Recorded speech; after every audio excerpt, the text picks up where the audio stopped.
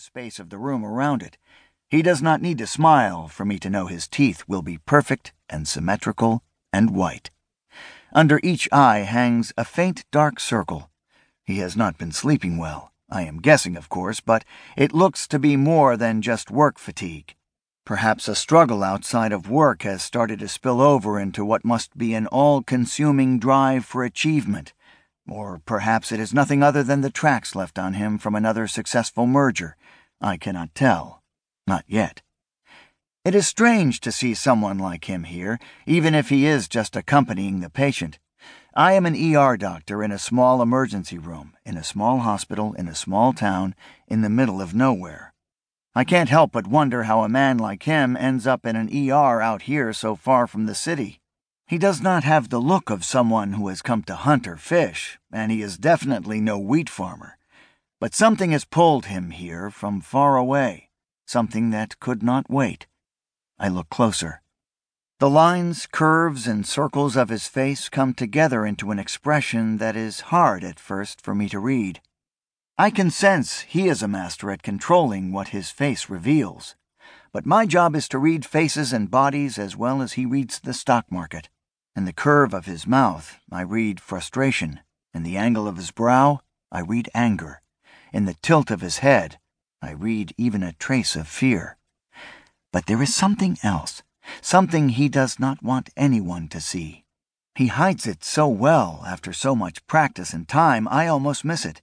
In fact, I am sure I would have missed it when I first started out, 41,422 patients ago. But that was then. There, like a single delicate fleeting strand woven through a cloth of steel, is a tenderness and a sadness. What it is doing inside a man like him, I cannot comprehend. I can see why he wants to, no, why he has to, hide it in his world. He works to obscure it in the glint of his eyes and the shine of what must be a string of brutal successes. But still, it is there. Now that I see it clearly. It has blindsided him like a flash flood in the spring, sweeping him off his feet and tossing him down a canyon from which he cannot escape. He is drowning in this maelstrom of sadness, and no amount of money, power, or rage against the universe can make it abate. An empty chair sits next to him. One chair over is a woman. She is slightly younger than the man. I cannot see her face. Her body is turned partially away from me. She is resting her elbows on her knees, looking at the screen of her phone. She cradles it lovingly, like a newborn. Marvelous red nails stand out against a white and gold iPhone. Her fingers are long and elegant, like those of a famous pianist or a brain surgeon. She taps and slides the icons on the screen with elegance, as if they are servants being sent to do her bidding. Her forearms are bare and hairless, but it is her biceps that stand out.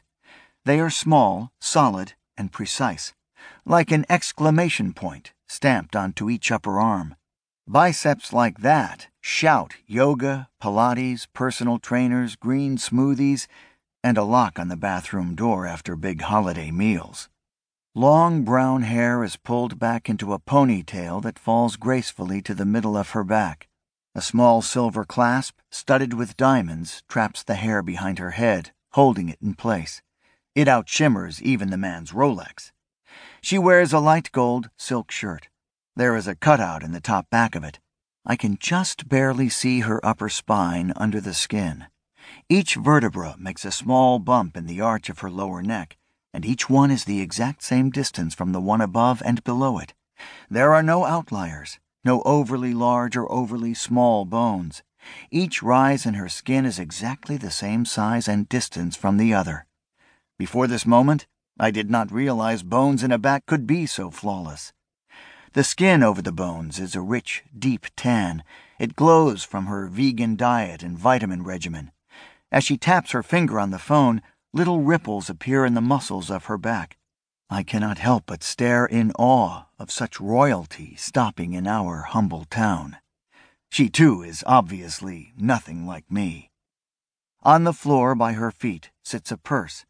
Its handle is a bent half-circle of bamboo attached with gold and silver clasps to the bag below.